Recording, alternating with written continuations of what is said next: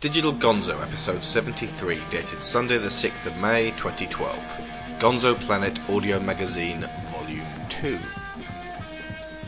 This is the second collection of audio articles posted by myself and the Freelancers Guild on the Gonzo Planet website. So if you missed these the first time around, here they all are in one handy package. I'm also here to make a special announcement. The first annual meeting of the Gonzo Planet community now has a date and a venue. The Gonzo Planetary Expo, or Gplex 2012, will be taking place on the last weekend of July. It will be starting at the Holiday Inn Smallbrook Queensway in Birmingham City Centre on Saturday the 28th of July at midday, and it will be going on until 8 p.m. On the forums, we'll be organising retro and contemporary gaming sessions with consoles and handhelds. Gary Blower is planning out tabletop gaming, so you can take the rare advantage of getting like-minded people in a room together. There will be a live podcast recording and the first ever Nevermind the Buzz Geeks pub quiz. We will be conducting a Pile of Shame raffle and asking everyone to bring in and donate at least one of their old games for that, with all proceeds going to Child's Play, the charity set up by Penny Arcade, which provides toys and games for children in hospital. We'll also be holding a grand charity auction, and many community members have already pledged to bring in their shelf candy, tasty special editions, art books, t-shirts, and one N7 edition of Mass Effect 3. I've had several geek clothing websites donate pieces for these already, so if you or an organisation that you know would be willing to do the same, then please let me know on gonzoplanet@gmail.com. The Midlife Gamers put on something like this at Eurogamer last year, and taking part in that got me thinking I'd love to organise a similar event with you guys, so thank you for the ideas, Midlife Gamers. And on the Sunday, those of us who have stayed in Birmingham overnight will be trooping down to the cinema to see The Dark Knight Rises as a group. Now, my backstage team and I have paid for the room at the inn already. It cost us £550 and it will accommodate up to 50 people for the day. Now, we reckon we can get 50 of you guys to attend. As of today, we have 23 confirmed, but that was before I announced it on this podcast. In purely financial terms, the more of you attend, the less everyone has to pay. To clear the expense pot on the room for 25 people will cost us £22 each. If we get 50, that drops to £11 each, and it's on a sliding scale. And of course, we're going by the old adage of the more the merrier. So the most sensible thing to do would be to get as many people confirmed as possible, then simply divide 550 by that many people and open up the pot. You will of course have to factor in transport up or down to Birmingham and most likely accommodation for the night. Then if you want to come see Batman with us, there'll be a separate pot for that, because we obviously have to book those in advance, not just show up on the day and ask for 40 seats next to each other at the biggest film of 2012. Possibly the second biggest, we don't know yet. However, odds are we were all going to see Batman in the cinema this year anyway, so this probably won't be an undue expense for most people. And it is of course optional. Some of the greatest, most fun and most fulfilling experiences of my adult life have been PAX and Eurogamer, and it's always because of the rare and powerful energy that results from the meeting of many geeks. I want to bring that feeling to Gplex. Back when Tony and I were the Digital Cowboys, we managed to get a group of 12 together at Alton Towers. Recording the live podcast that night was more fun than any of the roller coasters that day. Possibly except for Rita, that thing was insane. But we've already got double those numbers confirmed. If we get 4 times that, then at the very least it will be a colossal achievement getting so many of you guys in one room. But we're also going to end up raising a lot of money for the kids. I'm thinking we should play some Rock Band too, dress in our most awesome t-shirts and really capture that PAX feeling, which today is not available in the UK. Mike, Jerry, get on it. Gplex is a self-catering day, so everyone will be free to filter in and out and refresh. At 8 p.m. when we disperse, there'll doubtless be various groups going to pubs, clubs and restaurants, and we may end up organising a breakfast or two for the Sunday. For all the information you need on this, jump onto the forums at Gonzo Planet and go to the section on Gplex. Make sure that if you want to be there that you get yourself confirmed on the list and keep tabs on when the pot for your metaphorical tickets will open up. Many thanks to everyone who helped organise this on the forum. We decided Birmingham was a nice central point in the UK and not too far from everyone, and that July would be not too close to PAX, Eurogamer and indeed Dorka Patusa. So I hope that as many of you as possible can make it. In the event that more than 50 want to come, we'll probably have to have another podcast announcement and have to switch rooms at the inn. Also, any ideas and suggestions for what you want to see there would be greatly appreciated. So see you in 12 weeks, and enjoy the show. Here's James Batchelor with the Nintendo difference.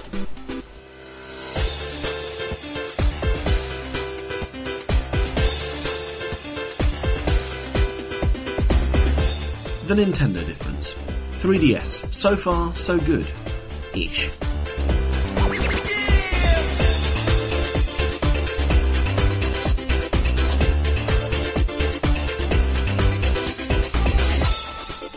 This is The Nintendo Difference, a Gonzo Planet audio column written and produced by James Batchelor. The Nintendo Difference explores a number of topics surrounding the veteran video games company, and for this month's edition I will be looking at what is easily the most talked about topic this year, the launch of the Nintendo 3DS. The next generation handheld was first announced in March last year, first unveiled a few months later at E3 2010, and finally arrived on shelves in Japan in February this year. In March it launched in the Europe and US, and so began the 3DS's long, hard campaign to win over gamers and industry professionals alike. In this column I will be discussing what progress it has made during its first year, its shortcomings and its successes, and glimpsing briefly at its future. The games industry, games media and gaming consumers have had a strange, long-winded and almost cyclical relationship with the 3DS. At the start of the year it was a device we lusted after. Press conferences in January detailing the regional launches, the initial lineup of software and the handheld's features teased us with hints of what was to come, and many a nostalgic fanboy felt the same thrill of anticipation that came before the launch of the original DS and the Game Boy Advance. Pre-order numbers soared as retailers clashed over price, battling to get more and more customers reserving the eagerly awaited handheld, hoping that it would be a major shot in the arm for a games market that was slowing to a crawl as the life cycle of the home consoles was stretched beyond its traditional limits. With so many longing for the 3DS, the industry, the gamers and even Nintendo got caught up in the hype, and when it arrived, it didn't quite live up to everyone's expectations. Sales were healthy, but slightly behind what pre-order numbers had prepared us for. There were plenty of good quality games to choose from, but it was ultimately an uninspiring lineup made up primarily of ports and remakes of previous titles, the 12-year-old Rayman 2, the aging mobile title Asphalt, a carbon copy of a previous Ridge Racer title, and Splinter Cell Chaos Theory, a title that had been present at the launch of the original DS 6 years ago. Even Pilot Wings Resort lacked that feeling of new, thanks to its copy-paste Woohoo Island setting. There was nothing that screamed immediate purchase, even for the most devout of Nintendo's followers. And the 3D effect, initially a selling point, found itself turned off by many 3DS owners within minutes as they returned to using their handheld as a more traditional gaming device. Some claimed the 3D made games like Pilot Wings Resort more confusing, while others cited headaches and eye strain when using the 3D effect after just 10 minutes, reports that naturally the UK tabloids were quick to jump on and exacerbate. But for every red top exaggeration, a shred of truth remained. The 3D novelty wore off far too quickly for too many people. This disappointment soon seeped into the games media, with many websites displaying a brazen anti-Nintendo agenda in their coverage of the 3DS's progress. While it could not be denied that the device wasn't selling as well as expected, observations that it was being outsold by the PSP in Japan were unnecessarily scathing. Had such a trend occurred in Western markets, even Nintendo's loyal fans would be up in arms, wondering what had gone wrong. But the PSP has long since been the dominant gaming platform in Japan, often outselling all other consoles combined, so while its lead over 3DS was unfortunate, it was not in any way inconceivable. Maintaining momentum after the initial launch is a problem for any new gaming format, and one that the 3DS was the latest to struggle with. The best strategy is usually to have a steady line of decent titles due for release until your next AAA killer app, and Nintendo tried this with its self-titled launch window, the notion that everything between the 3DS's debut and the release of Ocarina of Time was to be counted as a single launch period. The idea was solid enough, but the result was that as little as a week after the 3DS arrived, potential buyers and most owners still felt like they were waiting for something that releases like Steel Diver, which was a tech demo for the original DS, puzzle games and a criminally cut down version of Lego Pirates of the Caribbean couldn't live up to. It was a long, slow crawl until The Legend of Zelda Ocarina of Time 3D landed on shelves, and many questioned if it was worth the wait. After all, it was yet another re-release of an N64 game that every Nintendo owner played back in 1998, not to mention countless re-releases since then, but for some it was a title that best showed off the potential of the 3DS and its 3D effects. The summer of 2011 was gaming drought for every format. With so few releases, particularly after the first half of June, even the established consoles and handhelds struggled to retain consumer interest and continue driving sales. For the likes of the 360, the PS3 and the Wii, this was just another traditional summer lull, one they would recover from in the September to Christmas blitz. For the 3DS, it was a devastating gaping void that failed to draw in new buyers and made many 3DS owners forget their new handheld. Interest was boosted momentarily by the launch of the eShop, the digital marketplace where 3DS users could download a mixture of original DSiWare games and classic handheld titles from the original Game Boy. This was Nintendo's big chance to show it could compete with the XBLA and the PSN in a way that the Wii Shop channel has never quite seemed to manage, but there were two major flaws. First was the fact that it took until late May to launch the eShop, 2 long months after the handheld's initial release in the US and Europe, and 3 months after its debut in Japan. In this increasingly download-focused world, a world unlike that which the original DS and the Wii launched into, Nintendo desperately needed to show they could compete, and having a digital service available on day one would have been instrumental in doing so. Second was the content. While the Virtual Console titles and rejigged 3D classics were appealing enough, Nintendo still remains the only one of the 3 format holders to have a compelling back catalogue. The DSiWare titles showed how much Nintendo still has to learn about not only the download market, but the portable download market. While the titles available were of reasonably high quality, the prices were undeniably deterrent. Nintendo had sensibly dropped the Wii Points, DS Points, Nintendo Points system that it previously used on its Wear services and revealed the true costs, but these would have probably been less jarring if they were disguised by such virtual currency. Initial titles such as RPG Xenonia and PopCap Classic Plants vs Zombies were as much as 10 times more than what they cost on the dominating Apple App Store. In the case of the former, the choice came down to 69p for the iPhone version or £5.40 for the 3DS. It's a shame because even some games journalists will tell you that there are absolute gems on the eShop, easily comparable to the acclaimed hits of the XBLA and PSN, but no one will ever discover them while they are so expensive. As the empty summer dragged on, it became clear that the 3DS's lineup we'd been presented with might not see any vast improvement in the short term. July 2010, people were still scrolling through the list of more than 70 games Nintendo had confirmed were in development, including high-profile names such as Resident Evil, Metal Gear Solid, Saints Row, Assassin's Creed, Batman, and of course all the Nintendo favourites, Mario, Mario Kart, Paper Mario, Star Fox, Kid Icarus and Pokemon. July 2011, and news had emerged that many of these titles were being delayed or canned altogether. DJ Hero 3D fell when Activision culled the Hero franchise in February. Resident Evil Revelations was continuously pushed closer and closer to a 2012 release, as was Metal Gear Solid 3. Development never even started on Saints Row Drive-By, and any work that had been done on Assassin's Creed Lost Legacy was transformed into the home console title Revelations. And Kid Icarus Uprising, the title that had served as Nintendo's flagship for 3DS at the handheld's initial reveal, was now taking a backseat to first-party remakes. It was a bleak time for 3DS, but early August brought about a much-needed change. A price cut. Nintendo does not set prices for its games or its hardware. It sets a trade price at which retailers can buy its stock and leaves stores to create their own pricing. At release, the High Street had deemed that the 3DS would be worth anywhere up to £230. This was brought down in pre-order offers and bundles, but ultimately it was difficult in August to find the 3DS anywhere for less than £200. On August 12th, Nintendo lowered the trade price by 1/3, thus by extension lowering the retail price. Almost immediately, the 3DS plummeted from a £200 price tag to £160, £150, and even as low as £115 in supermarkets. Those who had bought the handheld at launch grumbled, understandably. The offer of free downloadable Virtual Console games, dubbed by Nintendo as the 3DS Ambassador titles, went some way to pacifying those who had dropped a hefty chunk of their savings on the handheld, but there was no disguising what my GameBurst co-host Neil Taylor likes to call the early adopter tax. But, more importantly, this is where the 3DS's sales began to lift, and subsequently its fortunes change. There still wasn't a great deal being released that would have 3DS owners rushing into stores, but releases became more regular in September, with the likes of Star Fox 64 3D, Driver Renegade, FIFA, and so forth. Exclusives may have been few and far between, but the 3DS was now able to cash in on the September to Christmas hits in the same way that the DS and GBA had done so before it, offering portable companions to the console's big hitters.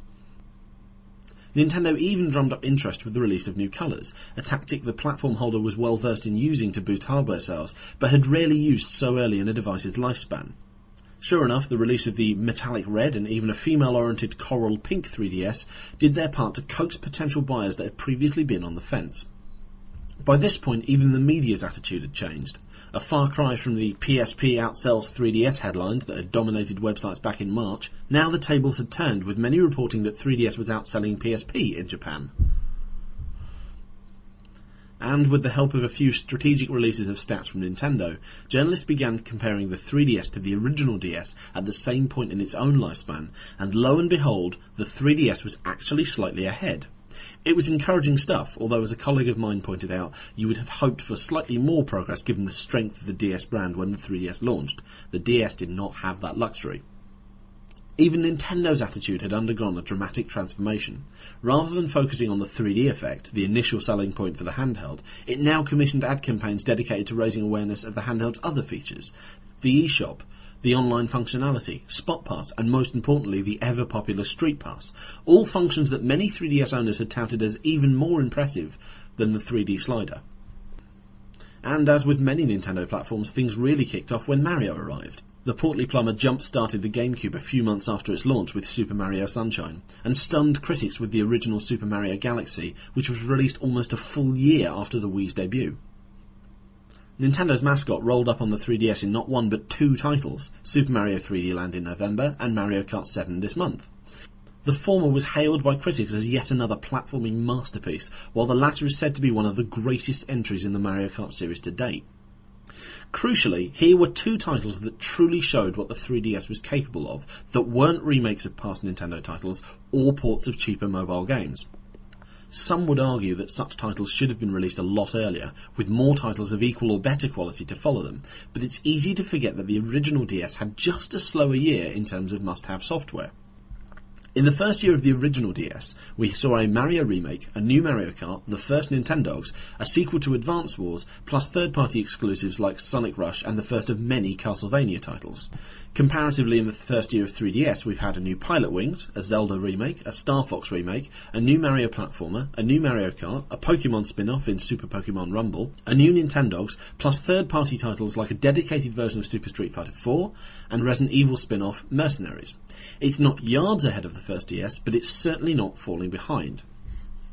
At the time of recording, the 3DS has sold more than 3 million units in Japan since February, and 7 million units have been shipped worldwide. It is on track to at least match the success of its game-changing predecessor, and even in danger of selling out by Christmas. Looking forward, we have Resident Evil Revelations and Luigi's Mansion 2 in the first few months of 2012, although it will obviously take more than strong software to truly make the 3DS the success we thought it would be, especially with PS Vita on the way. Ultimately, it's very easy to criticise the 3DS, and with good reasons, many of which I've discussed here: the lack of sales-driving games, the delayed and overpriced online system, the short novelty of the 3D gimmick. There are a few redeeming factors, and it's important to remember that the 3DS launched into a handheld market completely different than the one its forebear entered, i.e. one dominated by cheaper but high-quality and hugely popular smartphone titles, where the very existence of a dedicated gaming handheld is questioned. But even an avid Nintendo fan like me can't deny it's been a shaky start. Not a fatal one, and certainly not an irreversible one, but one far more troubled than we would have believed this time last year.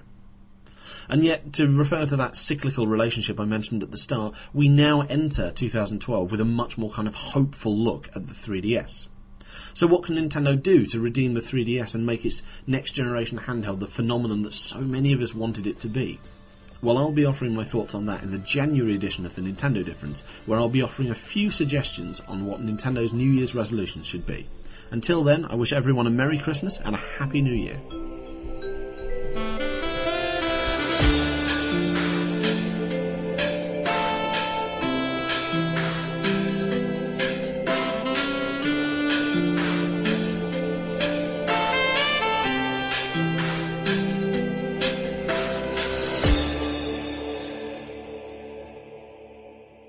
You're listening to the Internet News.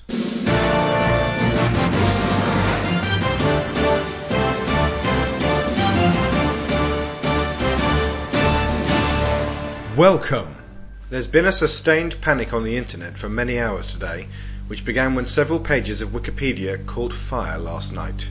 On the scene, Ardle Cake Chimney Theft reports. The blaze broke out at 10 p.m. London time. Early reports suggest that a page on the subject of fuel was left too close to one on oxidizing agents, and both overheated when a man in Dubai used Wikipedia to look up fire. The flames spread quickly to other websites being viewed by people with multiple tabs open. YouTube alone lost over 700 videos from their section on pets reacting to their reflection, and there have been countless cases of third-degree burns to the Facebook. Professional teams have contained the blaze for now, but Wikipedia cannot be accessed without installing appropriate firewalls. We spoke to a woman affected by the incident. She was so shaken by her ordeal that the following interview is barely intelligible. Let me get on the Facebook, please, because then I can get a last day, and then I can give you. The danger of internet fire is that left unchecked it can wreak untold damage across every site you've ever looked at. Potentially, if someone were to Google a blaze of this size, it could spread across the entire internet. Specialized online fire teams can contain the flames by passing a cooling gel down the series of tubes in the foundations of the page, but this gel is expensive to manufacture, and conservative figures state that supplies will be depleted before RedTube could be saved. Independent shopping website Amazon.com have spent the morning reinforcing the warehouses where their e-books are stored. E-books are at particular risk due to the electronic paper they are printed on, which nullifies the effects of both kinds of fire extinguisher. There is also a danger of microfires being spread via Twitter. A single retweet from somebody with enough followers could burn away half the world's memes in just 23 minutes. And the internet news is going to remain at the scene for the rest of today, bringing you updates every hour. Coming up next, more panic in Lisbon as Minister for Housing goes feral. Accusations of steroid abuse for the British Olympic gymnastics team. How much of me 10 evening, so you at school all day and then me. And a possible resolution at the trial of the man who ate David Cameron. Exonerated. See you shortly.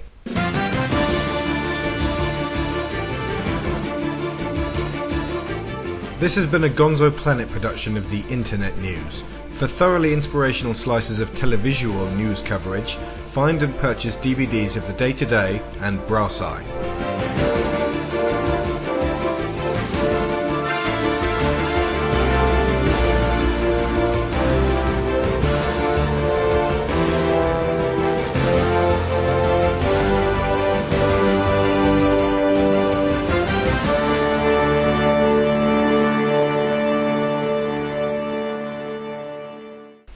Next up, Michael Fox of the Little Metal Dog Show. Hello, someone must have been listening to me last time because for some inexplicable reason I've been invited back to talk more about board games. If you don't know who I am, my name's Michael Fox and I run the Little Metal Dog Show, one of the world's biggest board gaming podcasts. Yes, they do exist. Last time I talked about games that are sort of gateways into the hobby, the kind of things that you could play with pretty much anybody, just to sort of gauge an interest and see if they would actually really get into some of the heavier stuff. But today I want to sort of take it a little bit further. In fact, probably too far for many people. But who knows? It could prove interesting. I want to talk about design. It's something I've been doing an awful lot of recently. As in 2012, I'm planning on opening my own company called Sprocket Games, which will hopefully end up publishing at least 2 titles this year. When I think back to the 80s and sort of the video games that I was playing, a whole load of them were actually just coded by one bloke sitting in a bedroom. There are legendary stories of people like Matthew Smith putting in hour upon hour coding Manic Miner all on his own. Of course, nowadays, games are a much bigger business, with teams of often, 50 or 100 people all working on the same thing,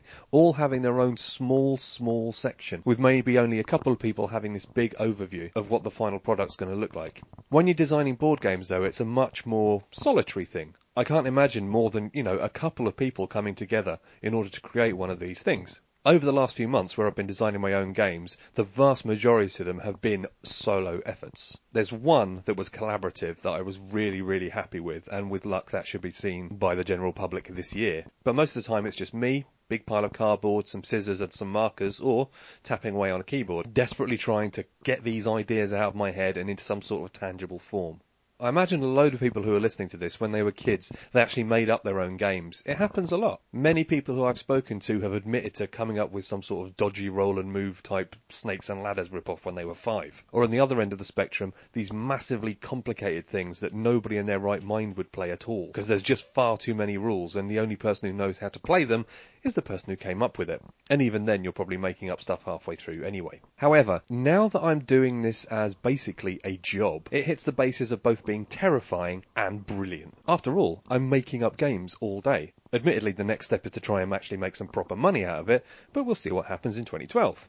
The terrifying bit, though, is actually getting those ideas out there. A major part of design is actually getting other people to play your games. Sure, you can sit around a table with your friends and family and say, hey look, I've made this game, can we play it? And then at the end, everybody's going, oh, well done, congratulations, it's wonderful. Because those are the people who do not want to cut you down. What you really need is to send your babies out there. There's an old writer whose name I cannot remember for the life of me, who had this idea of kill your children. Not literally, obviously. That would be a bad thing. But sending your creations out into the big bad world is a really scary thing to do. I'm lucky enough that I've managed to build up a network of people who can test games for me. What's even scarier is that they kind of look forward to this experience. I have no idea why.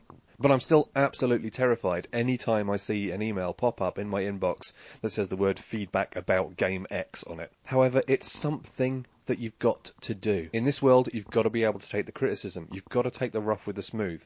And if something in a game doesn't work, even if you think it's fantastic, if everybody else thinks it's crap, you've got to cut it. If something doesn't work, you've got to listen to people. The trick is knowing when to stop, knowing when to say that something's finished, taking that step back, saying that it's finished, and not touching it ever again. I wouldn't have got to that step, though, if I hadn't decided one day to just put pen to paper and just go for it. So here, today, as you're listening to this, I encourage you to just try it. If you've ever had an idea for a game, why not try and make it? You can always drop me an email with your ideas. I promise I won't steal them. In fact, I'll do my best to help you try and make them better. My email address is michael@littlemetaldog.com. And seriously, if you've got ideas, I'd love to see them. You get this incredible feeling when you create something from its bare bones upwards. I've done it, and I encourage you to do the same. See you next time. James Perkins of Geekwad with a review of a terrible movie.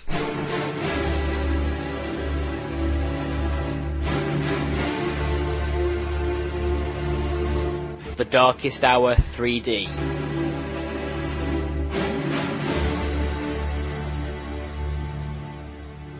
The Darkest Hour is a sci-fi film released in UK cinemas on the 13th of January 2012.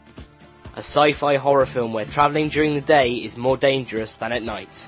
The complete opposite of what you usually expect from this genre. The premise of The Darkest Hour is that invisible aliens made of microwave energy come down to Earth to salvage all of the masses of energy that we possess on the planet. Their aim is split into 3 steps. 1. Seize the planet. 2. Drain all energy. 3. Destroy all life.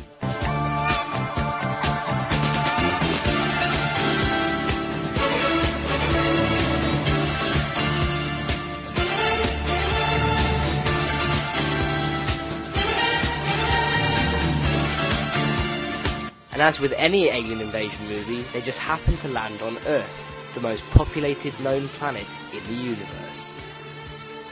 The story begins with 2 friends and business partners, Sean, Neil Hirsch, and Ben, Max Minghella, heading to Moscow, Russia, to present their idea to the bosses of the company.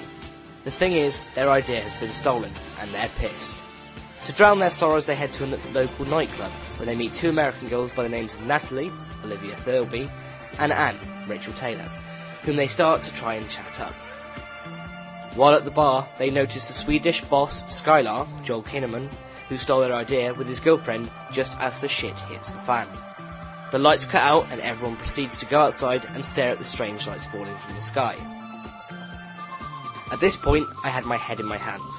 Not only would you think, hang on, something really strange is happening here, but I'm pretty sure that you would try to run away as it could be something really dangerous. See the fat bus driver running away from the tripod in the 2005 version of War of the Worlds. As the crowd gathers outside the nightclub and around the strange ball of light that has fallen from the sky, a policeman proceeds to prod it with his baton and quickly becomes the first victim of their ability to disintegrate all life forms. Cue mass panic, screaming and running for the hills. As the film progresses, we learn more about the invaders and how they proceed to search out life forms. The survivors find out ways to shield themselves from the aliens and eventually fight back.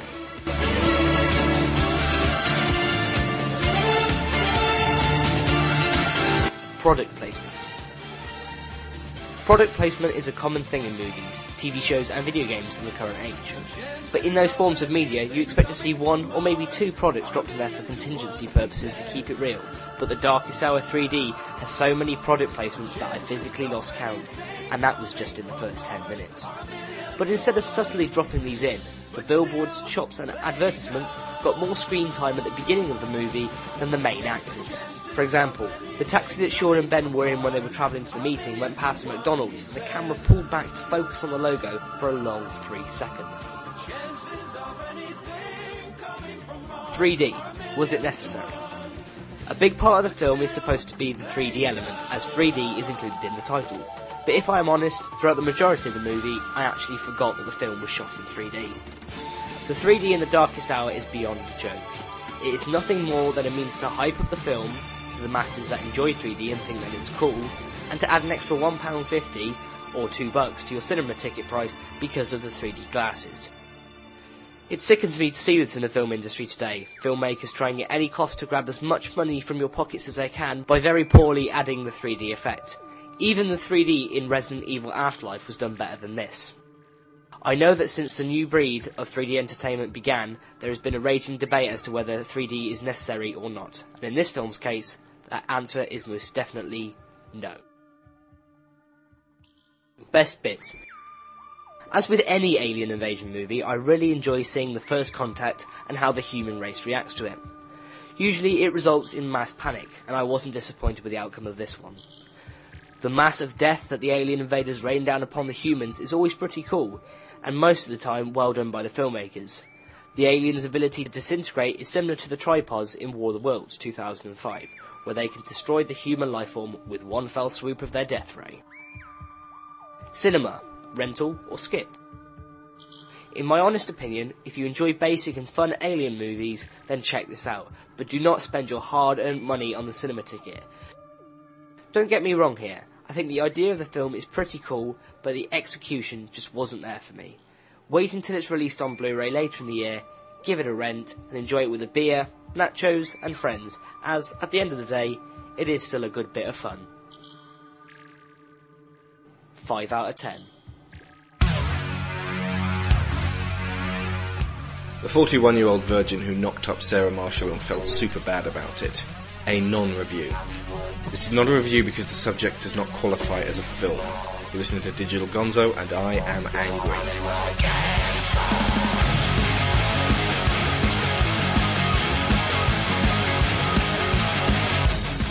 Looking at the Valentine's Day naughty movies from 99p sale on the PSN was truly depressing. Some of the dumbest film suggestions I've ever seen. Zombie strippers, Sony? Seriously? It's like their estimation for women who are in a romantic mood and having to strong-arm their men into watching a film they want to is below gutter level. If I were female, I'd write them a strongly worded letter and then come back here and finish this article. The worst offender was a movie I had not heard of until now. The 41-year-old... Don't make me say it again. 1. Yes, it's one of those. 2. Yes, I do see the irony in making a feeble parody of Judd Apatow's amusing, often smart, touching, and occasionally even quite excellent comedies, though it's clear the makers did not. And 3. Yes, I checked its Rotten Tomatoes rating. 3 reviews since 2010 for this straight-to-DVD piece of shit. All rotten. This film has 0% freshness.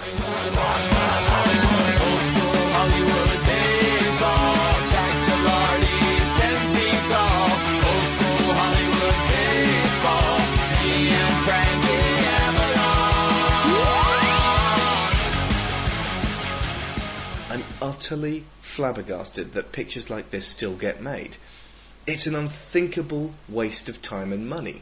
As Paul Shotton said accurately, hitting the nail on the head, bad action films are at least sometimes unintentionally hilarious, but nobody's ever been unintentionally thrilled by a bad comedy. What galls me most is that I could have written and directed a film on the same budget with the same actors and sets. I could be of some use to the cinematic industry, both on an artistically creative and financial level. If it was just an improvised mockumentary about making a bad comedy, it would be more funny and honest than the utter bilge I have seen of the same ilk as this. My frustration is in the talentless cretins who get the go-ahead on this sort of project, insofar as the word project applies to the cinematic equivalent of being read endless Christmas cracker jokes by your terminally flatulent great-uncle, whilst I languish in unemployed obscurity. How do they even get their break? Have a listen to the following trailer to remind yourself as to what these films are like. Andy Spitzer has lost a lot of girlfriends. Pretty awesome, huh? Oh my god! But there's one thing he's never lost. Virgin's laugh. What? Oh, it all makes sense now. Andy's a virgin. No, I'm not! Oh, yeah? Why is he wearing this shirt? I'm pregnant! You are. You're very pregnant, and I'm just wondering how that happened in a day. Oh, I'm half Mexican. Really? Dude, no way! Are you that guy from the show that catches the molesters? What are you doing here? I'm actually taping the show. Whoa! I'm not a molester! The 40-year-old virgin who knocked up Sarah Marshall and felt super bad about it. I picture soulless wax doll creatures crawling around their condos in the hills, their pallid bodies encrusted with leftover cocaine and hooker bile. I know that they consider that this sort of movie makes back its budget and a few bucks more, so ultimately it's worth producing and releasing. What I can't fathom is when they stand up and scrape away the flaking human excrement from what remains of their faces to stare at their wraith-like reflections in the bathroom cabinet that houses their cat. How can they say, with a straight face, that they don't hate movies? You're crazy. Those vicious streets are filled with strays. You should have never gone to Hollywood. T41YOVWKUSMAS. That film cost $1.3 million, which is nothing in this industry, but that money could have saved thousands of lives and invigorated a small country if donated to Medicine Sans Frontier. This film officially kills sick children.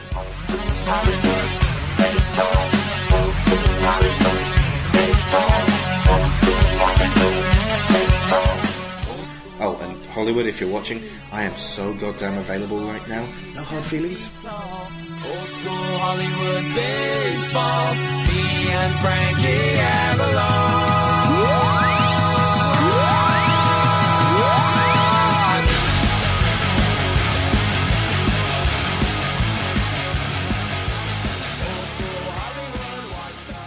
Neil Taylor of KDS 2.0 with a book you might want to check out. Stormfront, Book 1 of the Dresden Files.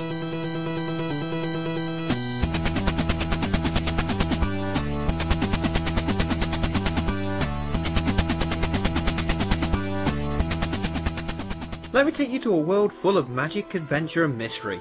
There's vampires and werewolves, and of course wizards. In fact, our hero is a wizard called Harry.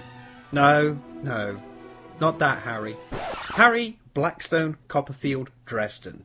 Here on Gonzo Planet, Alex has been doing a whole series of shows on the Harry Potter books and films.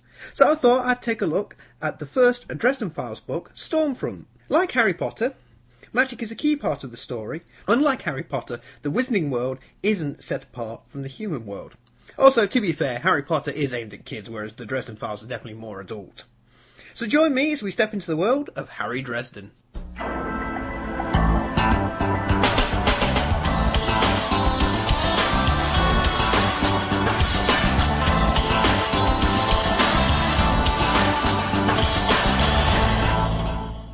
First off, who is Harry Dresden? Well, he's Chicago's only professional wizard. In fact, you can find his ad in the Yellow Pages. Harry Dresden, wizard.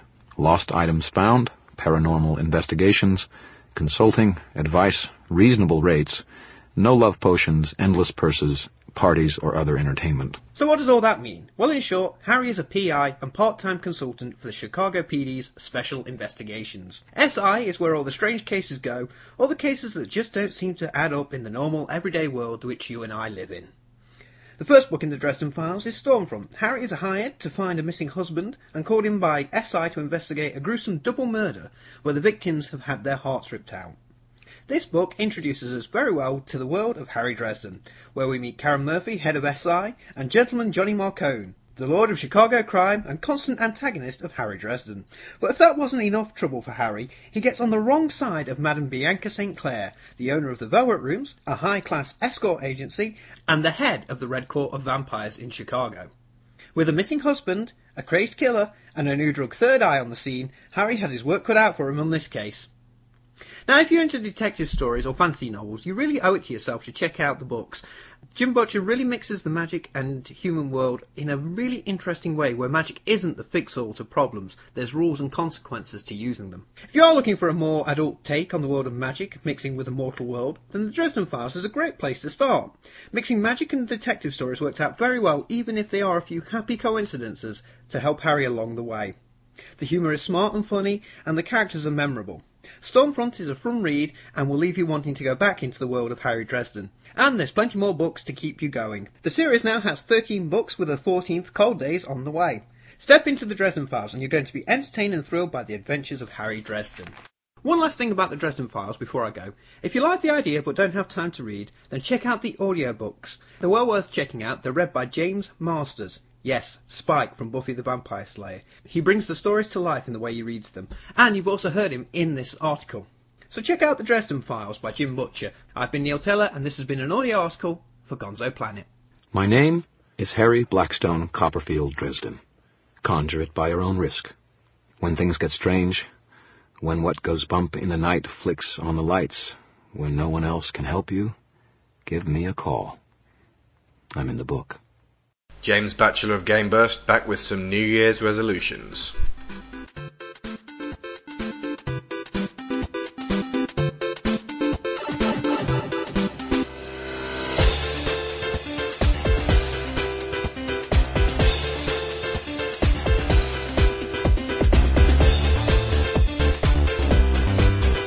The Nintendo Difference. New Year's resolutions.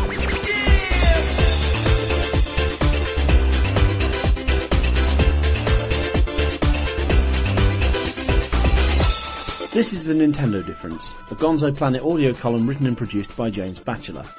The Nintendo Difference explores topics surrounding the veteran format holder as it endeavours to maintain its reputation for providing unique gaming experiences in an increasingly competitive market.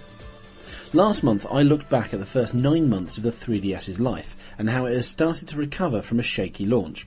This month I will be looking forward at 2012, not only at how Nintendo can continue to breathe new life into its latest handheld, but also at how it can lay the foundations for the success of Wii U and generally fend off competition in the console and handheld space from Microsoft and Sony. These are my suggestions as to what Nintendo's New Year's resolutions should be. For the 3DS, more original first-party games. For the majority of 2011, 3DS depended on updated versions of previous games. While these updates were still accomplished titles, the lineup lacked the excitement of fresh ideas until the very end of the year when we saw the launch of Super Mario 3D Land. In 2012, Nintendo needs to prove that it is still the company that can produce titles as impressive as Ocarina of Time, Star Fox 64 and Mario Kart.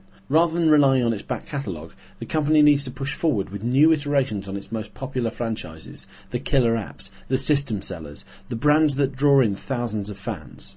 We already have Luigi's Mansion 2, Kid Icarus Uprising and a new Paper Mario on the way, as well as a Smash Brothers in the far distant future, but they can't stop there. Give us a new Star Fox, a new Metroid, a handheld Donkey Kong Country, an inevitable new generation of Pokemon, an F-Zero, a new Advance Wars. And Nintendo can't just roll out carbon copies of previous games with a new suffix and a lick of paint. It really needs to think about what you can do with its franchises to make them feel as fresh and original as their first games were. Reinvention or evolution, either will prevent stagnation. And they don't even have to be released this year. Fans certainly wouldn't appreciate their favourite titles being rushed, but at least give us a hint that there is more to come. Give us something to look forward to. After all, anticipation is part and parcel of being a Nintendo fan. More high-profile third-party releases. The key to success for any gaming device is third-party support. While Nintendo consoles have always been dominated by first-party titles, without third-party publishers filling the gaps there is no variety and the audience is limited. And as I've mentioned before, Nintendo promised stronger third-party support for 3DS, with more than 70 games announced at E3 2010. In the years since, that number has dwindled, and those that did make it to shelves haven't set the world on fire. There are no third-party must-haves. 2012 is off to a better start. Resident Evil Revelations is due this month, followed by Metal Gear Solid Snake Eater 3D in March. But more is needed. Where is the Assassin's Creed we were promised? Where is the Batman, the Saints Row, the Need for Speed? Why was there no 3DS version of Call of Duty Modern Warfare 3? And when will the 3DS get that exclusive killer app, that title that makes gamers everywhere sit up and take notice, like Grand Theft Auto Chinatown was for the DS? As much as the onus is on publishers to take a risk and invest in a high-profile and an ideally core-focused game, rather than the plethora of puzzle games and pet sims that dogged the original DS, Nintendo has a responsibility too. It needs to make the 3DS even more welcoming to these companies, to establish a user base that publishers can't afford to ignore, to encourage and actively seek exclusive deals with the biggest names in games. Maintain momentum. I interviewed an exec from Nintendo UK back in July about the early performance of 3DS. One of the things he told me was that the platform holder was trying to raise awareness of how much the 3DS can do. The 3D effect was obviously the initial selling point, but its other features have been even more compelling. And one thing he said really struck me, that Nintendo had designed the 3DS to offer something new every day. Now, whether that arguably crucial message has been communicated effectively or not is debatable, but the truth in his words can't be disputed. It is possible to experience something different every day. There's the chance to streak past people, swap puzzles and complete the quests. Daily Pokemon downloads on the free 3D Viewer app, weekly content uploads for DSiWare, Virtual Console titles and new 3D games, Mario Kart 7 Ghost Data to challenge, 3D videos to watch ranging from cartoons to Zelda Symphony recording sessions and magic trick instructional videos, Eurosport broadcasts, not to mention the new games hitting retail. Nintendo needs to keep this coming, not only more digital content, whether small like Ghost Data or big new games, but also new forms of entertainment to enjoy. The Wii channel system held such promise, but in 5 years all we received was a voting channel, a horoscope channel, and a fairly decent Nintendo channel with videos of upcoming games. Sony and Microsoft are constantly pushing new forms of entertainment through their consoles' dashboards, and Nintendo can't afford to be seen as lacking in content. For the Wii U. Nintendo's next console will be crucial to the future and fortunes of the company. The firm is already seen as a generation behind in terms of gaming technology, and now is the time to catch up. With that in mind, these are some of the priorities I think Nintendo needs to be working on this year. Better launch lineup. And none of this 3-month launch window rubbish, we mean day one. The 3DS's launch day lineup was okay but lacked a system seller. That didn't arrive until Ocarina of Time 3D 3 months later. Nintendo has already said it has learnt its lesson. When the Wii U hits shelves, it needs to prove it. For one thing, Nintendo needs to work closer with publishers so that the third-party lineup stands up just as well as the first-party one. Ubisoft's inevitable wave of rehashed titles needs to be countered with a strong third-party offering, something new, something that isn't already available on 360 or PS3. There also needs to be at least one massive Nintendo title on day one. The inevitable mini-game collection / tech demo that will be bundled with the console will fare well enough, but the company can't afford to wait 3 months for the first decent Mario, Zelda, Metroid or Pokemon. It needs an essential purchase for fans from the very beginning. Just one will do, and it doesn't even need to be an epic time-sink title like Super Mario Galaxy or Skyward Sword. It doesn't even have to be a traditional flagship franchise. The GameCube launched with the brief but brilliant Luigi's Mansion, followed 2 weeks later by Smash Brothers. Such a strategy would work on Wii U, give us an entertaining spin-off, or something with plenty of replayability. Or both. It just needs to be a title with that special Nintendo magic that will keep players hooked and satisfied until the next major release a few months later. Speaking of which, give us plenty to look forward to. The day after the 3DS's launch was a humbling one. Once the hype of owning a new Nintendo handheld had died down, fans began planning their next purchase, looking forward to the titles that justified the money they had just invested. But there was nothing on the horizon. Ocarina of Time was months away, and everything else was even more distant. Bitterness set in, and by the time Zelda arrived, the feeling of disappointment was hard to shake off. Wii U needs to have a steady supply of big games for its first year. Things can slow down after that, but the momentum of that first 12 months is crucial. If Wii U is launched at Christmas, there needs to be another AAA title waiting in the wings, arriving on shelves in, say, February or March, then one in May, then one in August, then a strong Christmas lineup, and there needs to be a sense of what games are coming for each window. Gamers should be planning their future purchases, not searching for them. Embrace online. It sounds like an obvious statement, but this is Nintendo we're talking about. The company has been stubbornly archaic in its attitude towards online services such as multiplayer, download games, and entertainment. 3DS has been a welcome step change. Friends lists, Mario Kart clans, virtual console and apps, and plenty of video content. But in the console space, Nintendo really needs to up the ante. It needs to support massive scale multiplayer matches, cater to communities with friends list chats, messages, and everything else that comes to be expected of an online gaming service. The digital store needs to be packed with content, whether gaming, videos or other forms of entertainment. It needs to be easy to access and it needs to work first time. And most crucially of all, it needs to be available on day one. Waiting until May for the 3DS's eShop didn't build anticipation. It just gave gamers time to realise how ridiculous it was not to have that service accessible from the very beginning. Imagine if the iPad 3 couldn't access iTunes without being tethered to a PC or Mac for the first 2 months. Be clear. Efficient communication will be instrumental in converting people to Wii U. With 3DS, Nintendo had the task of convincing potential buyers that the handheld was in fact a different machine to the original DS, and with Wii U that is even more important. Core gamers need to know that things have improved since the original Wii. Casual gamers need to know that they are buying something different, not just a rehashed version of the console that they have gathering dust by the TV. Nintendo need to make sure that everyone, from hardcore gamer to silver surfer, understands the advancing graphics, the new online functions, the range of games that will be available, and crucially how that tablet controller works. The E3 teaser caused confusion amongst even the most experienced games journalists.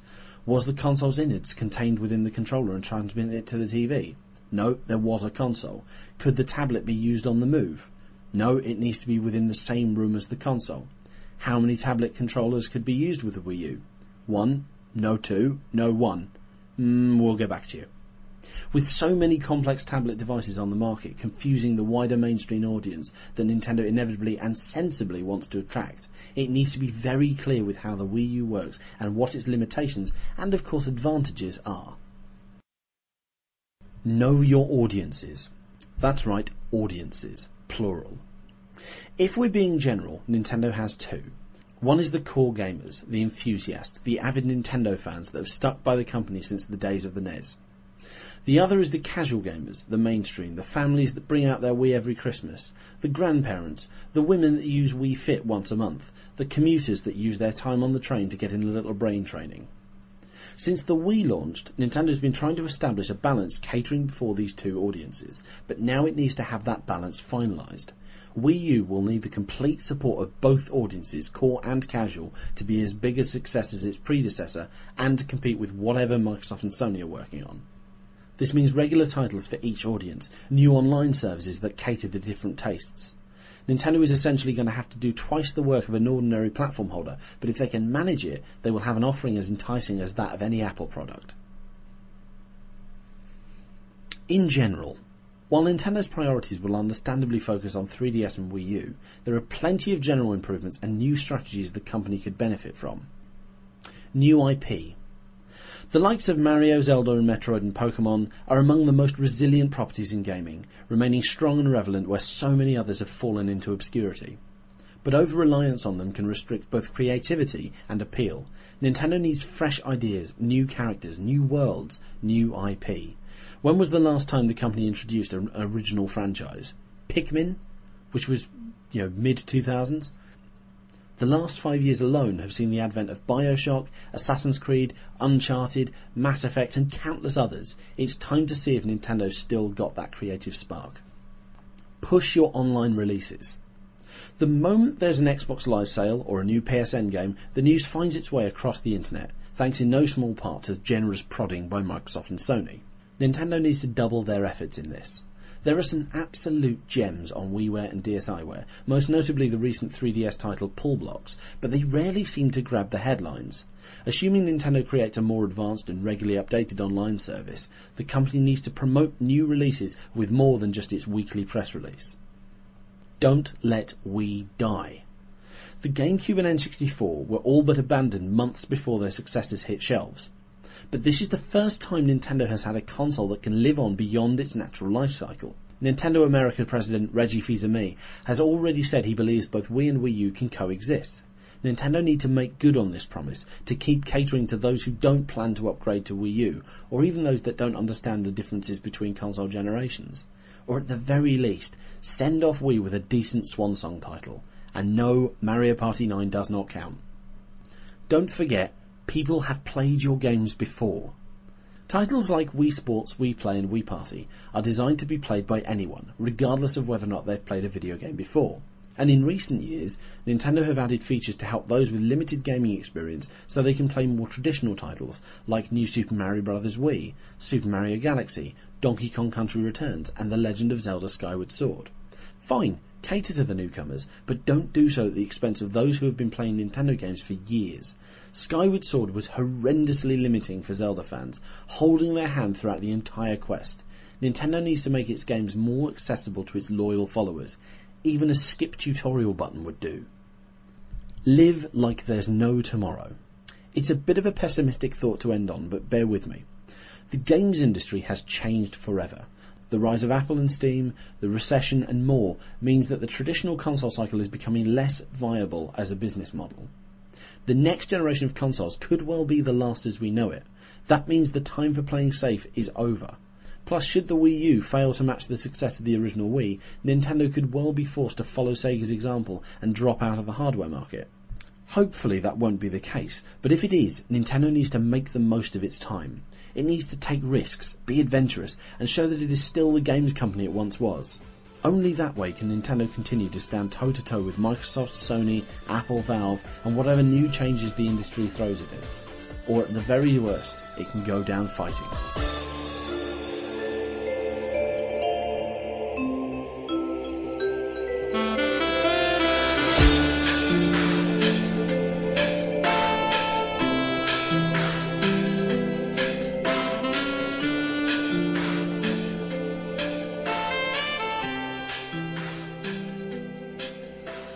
Michael Fox returns to talk about his brand new game and the Kickstarter that goes with it.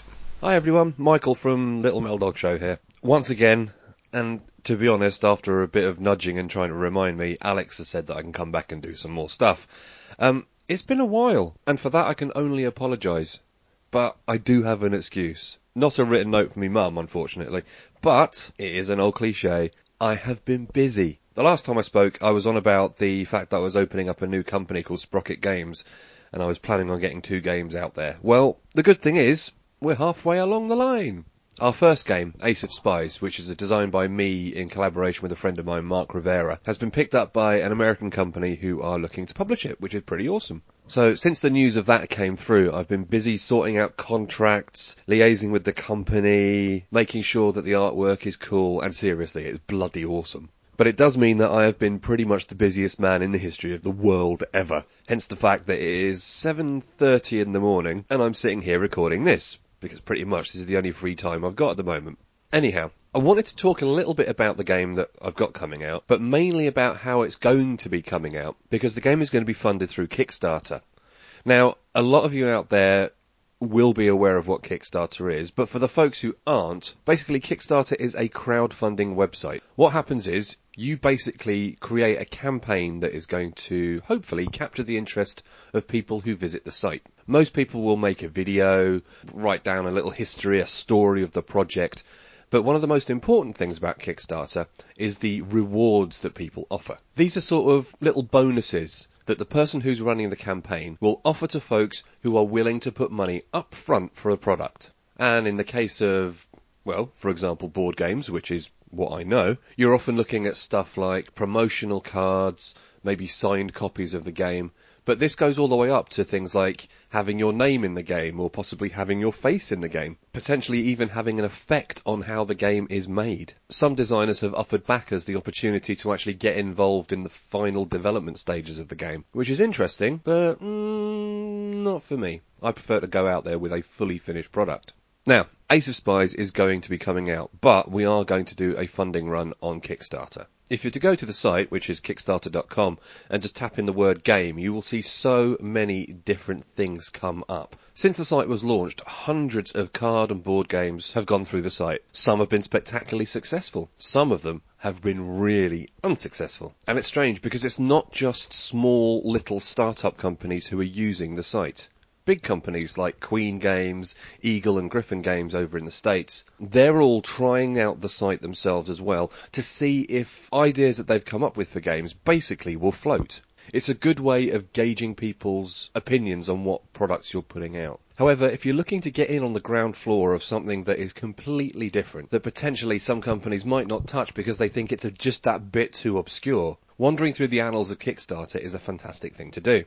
At this moment in time, there's stuff up there including Zepocalypse, an epic zombie survival board game from a brand new startup called Greenbrier. Or perhaps you might like Building an Elder God, which is a card game based around the H.P. Lovecraft Cthulhu mythos. Or maybe you're just looking for some handmade dice. These are the kind of things that you can see on the site. And it's a really, really wonderful place to try and get a bit of a handle on what people are doing and where people's minds are at the moment. Some people have been really fussy about the fact that larger companies are using Kickstarter basically as a pre-order system for new games. But in all honesty, if it's in the rules, I say why not. However, if you're looking for some gems, go digging. Try and find some other little weird stuff in there. If you like the look of a game, just back it. By backing it on Kickstarter, it often means that you're getting the game cheaper and earlier than anybody else. Now, unfortunately, if you are in the UK or anywhere else around the world that's not America, you might have to pay a little bit extra for the product to ship to you. But have a think about it. There are hundreds of people out there who've got these great ideas, who are brave enough to step up and try and get that idea out there. And by you choosing to back this idea, you're helping make their little dream come true. Terrifyingly, in a few weeks I'm going to be one of those people. And I can only hope that people pick up on the campaign and like what we've created. Thanks for listening, and I'll be back soon. Next up, I talk about Wrecked Revenge Revisited with James Perkins. This is a summation to our 2 text reviews that can be found on the website Gonzo Planet.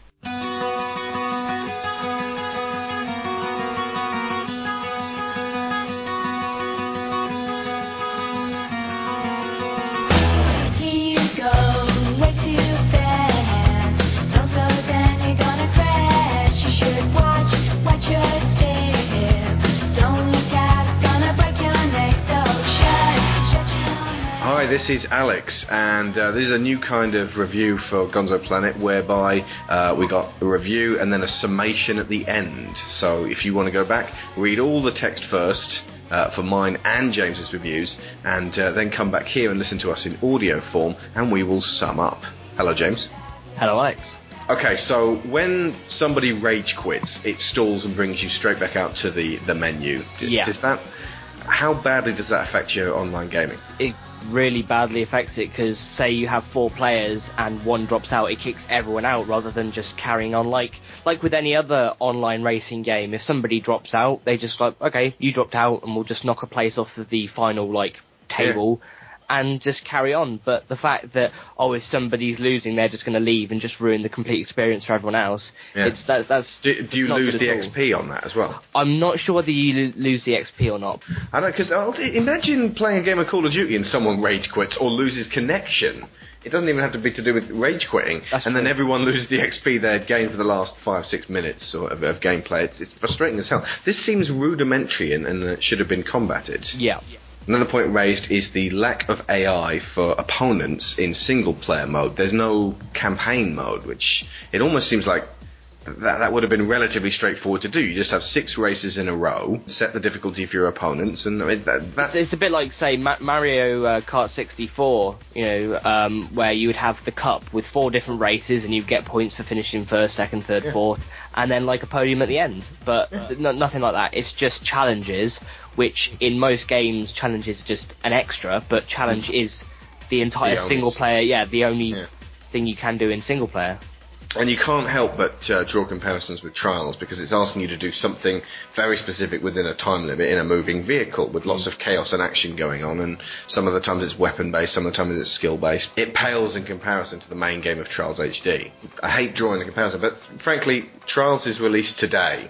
Trials Evolution, that is, and it's the same price, and that's another major point we're going to come to in just a second. So yeah, single player campaign probably should have been in there if they were going to consider this as their asking price, because you can't always expect everyone to be online on multiplayer. But on a plus point, there's the potential that this game has. If the price point does go down, and a lot of people buy it all at once, this could be great. Yeah, definitely.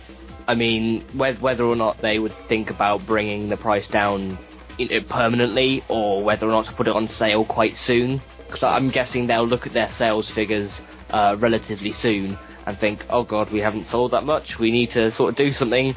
They need an incentive whether or not to release some free DLC for, say, a single player campaign and bring the price down, and then that way, the likes of us who are trying to promote the game will then have something even more positive to say about it and say, look, this is what you can get for this price, it's a good price, it's great fun, go and get it, and then more people will buy it, and more people will start talking about it, which is essentially what they need to do to sell many copies, so...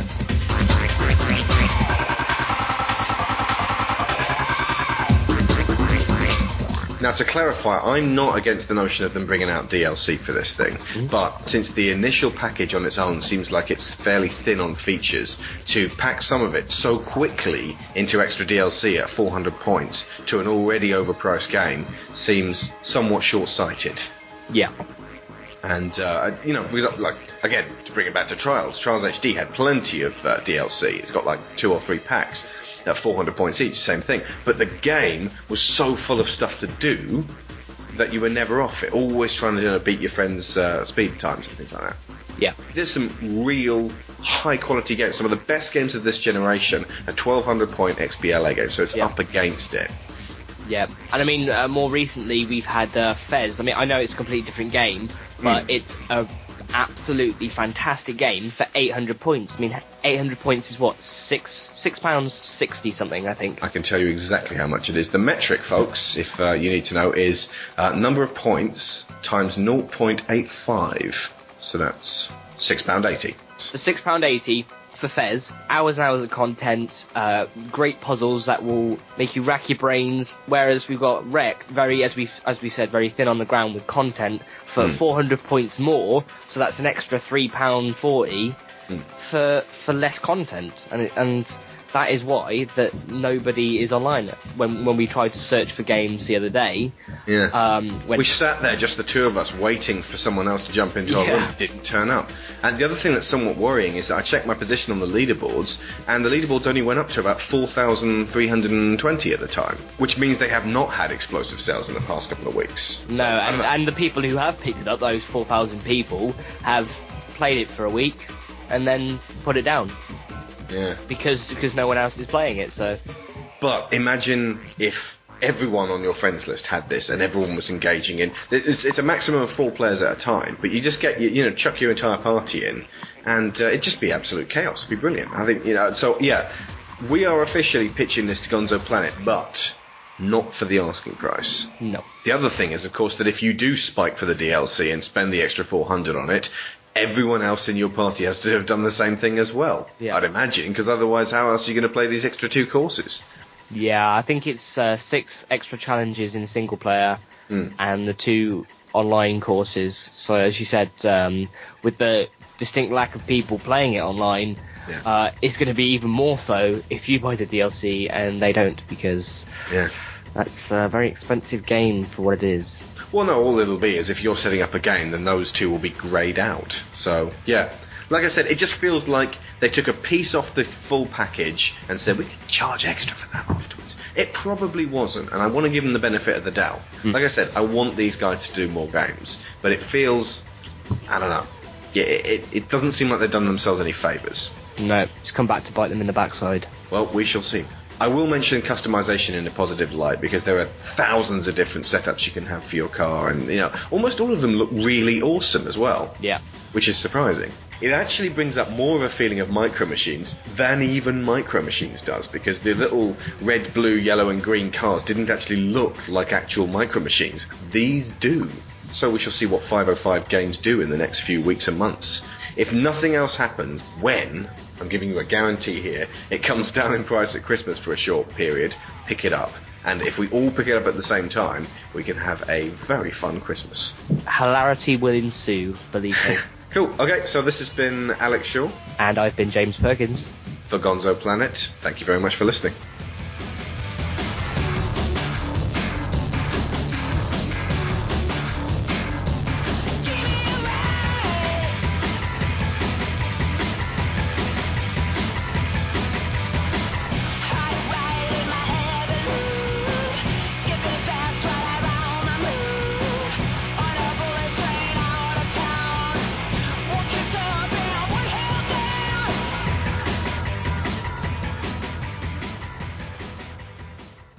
And finally, a bedtime story.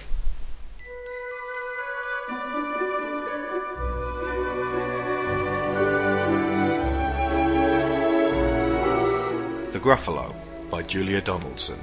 Read by Alex Shaw.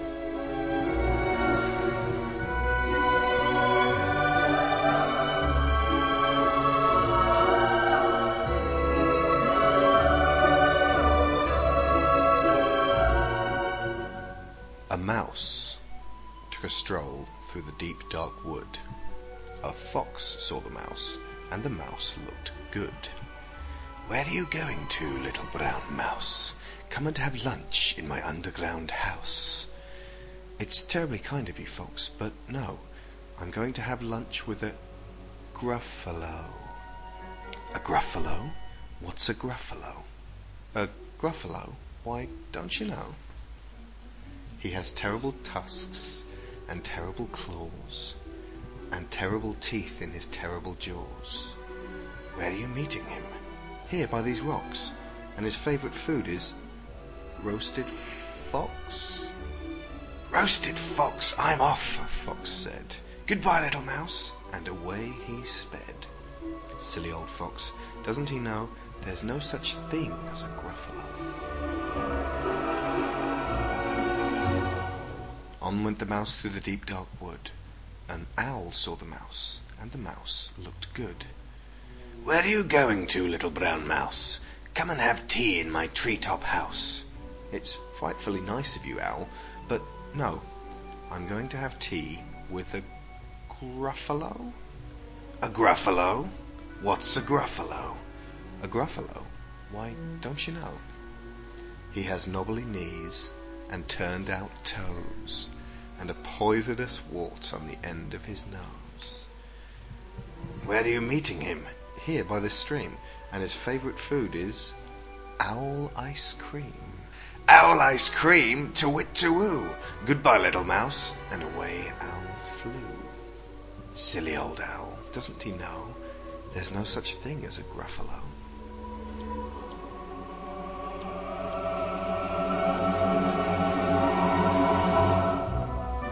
On went the mouse through the deep dark wood.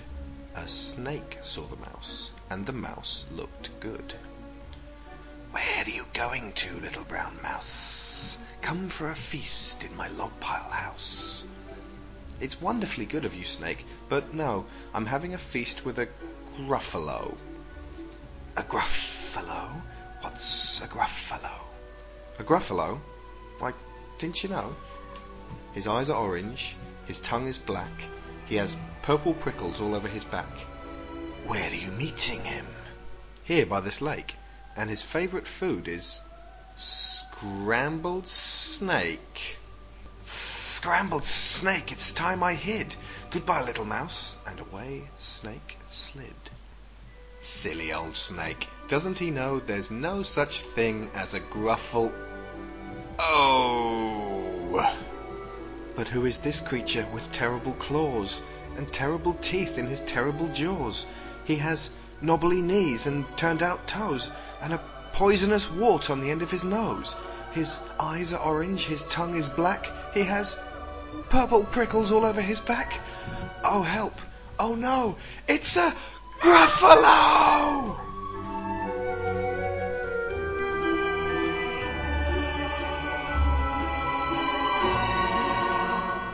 My favourite food, the Gruffalo said. You'll taste good on a slice of bread. Good, said the mouse. Don't call me good.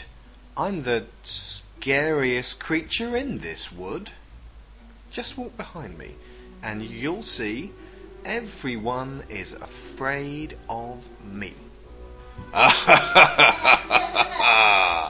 All right, said the Gruffalo, bursting with laughter. You go ahead, and I'll follow after.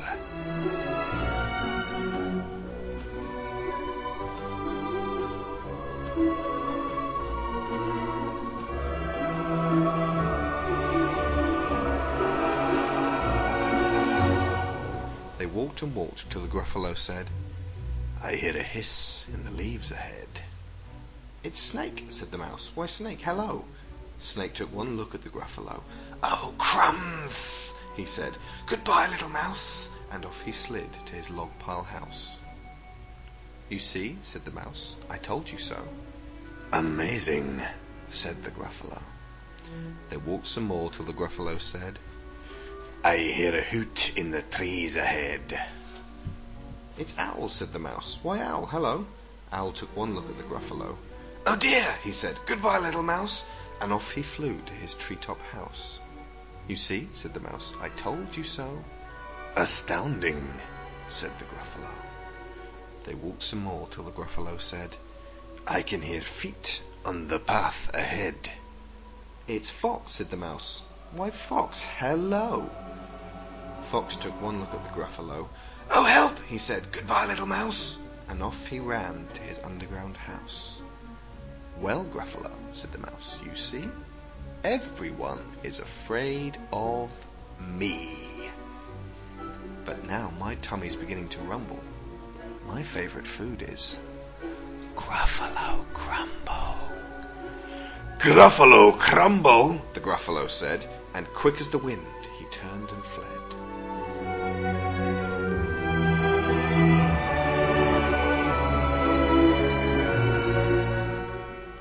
All was quiet in the deep dark wood. The mouse found a nut, and the nut was good.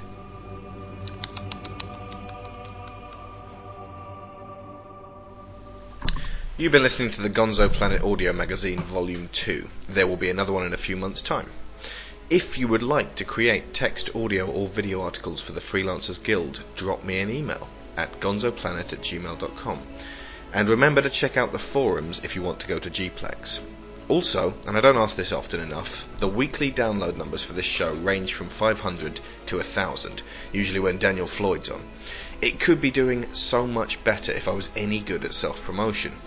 If all 500 regular listeners gave me a positive iTunes review, then this show, that I'm very proud of, would jump straight to the top of the podcast charts and bring in many more members to our wonderful community.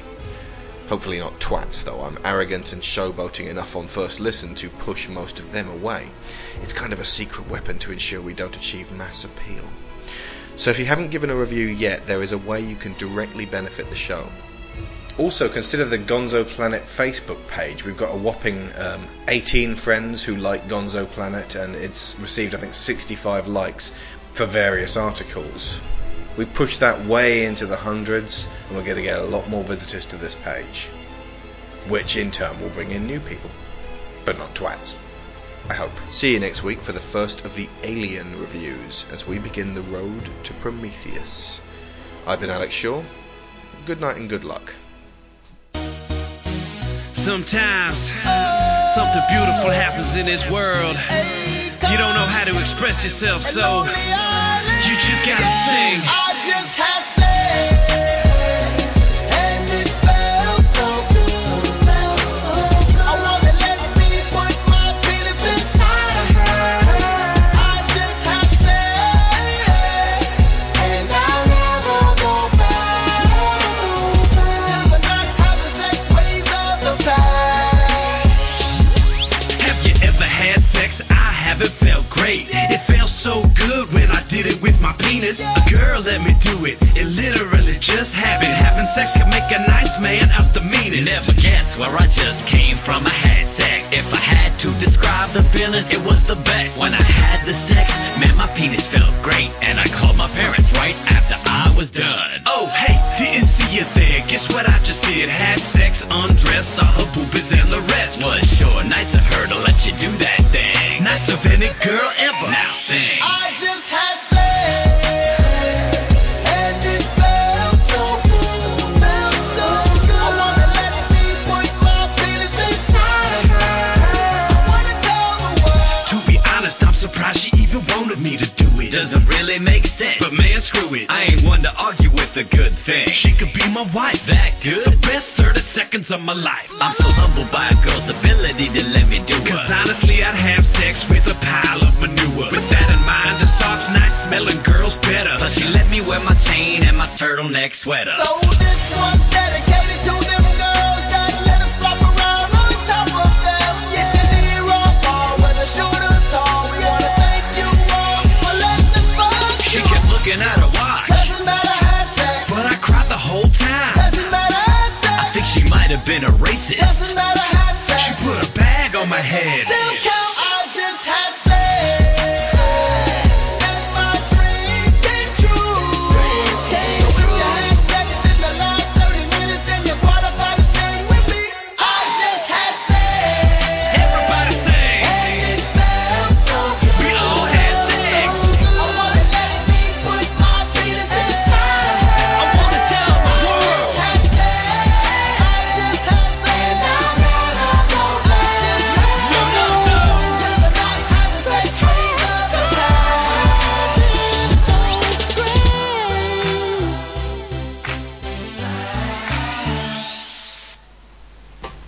And one last thing. This is MCA from one of my favourite musical groups, the Beastie Boys, now sadly departed. Good night, Adam.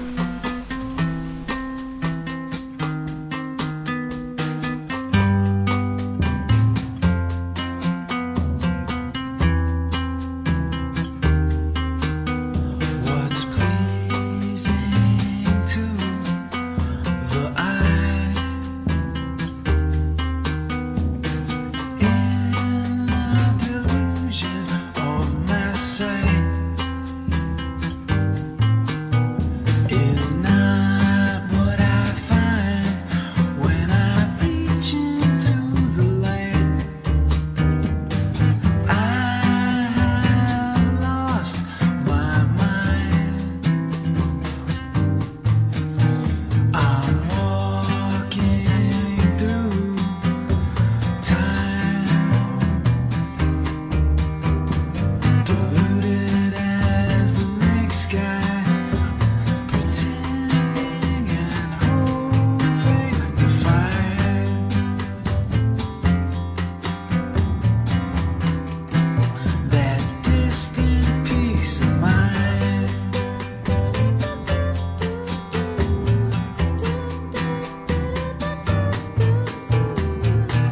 I don't know who does know. There is nowhere to go.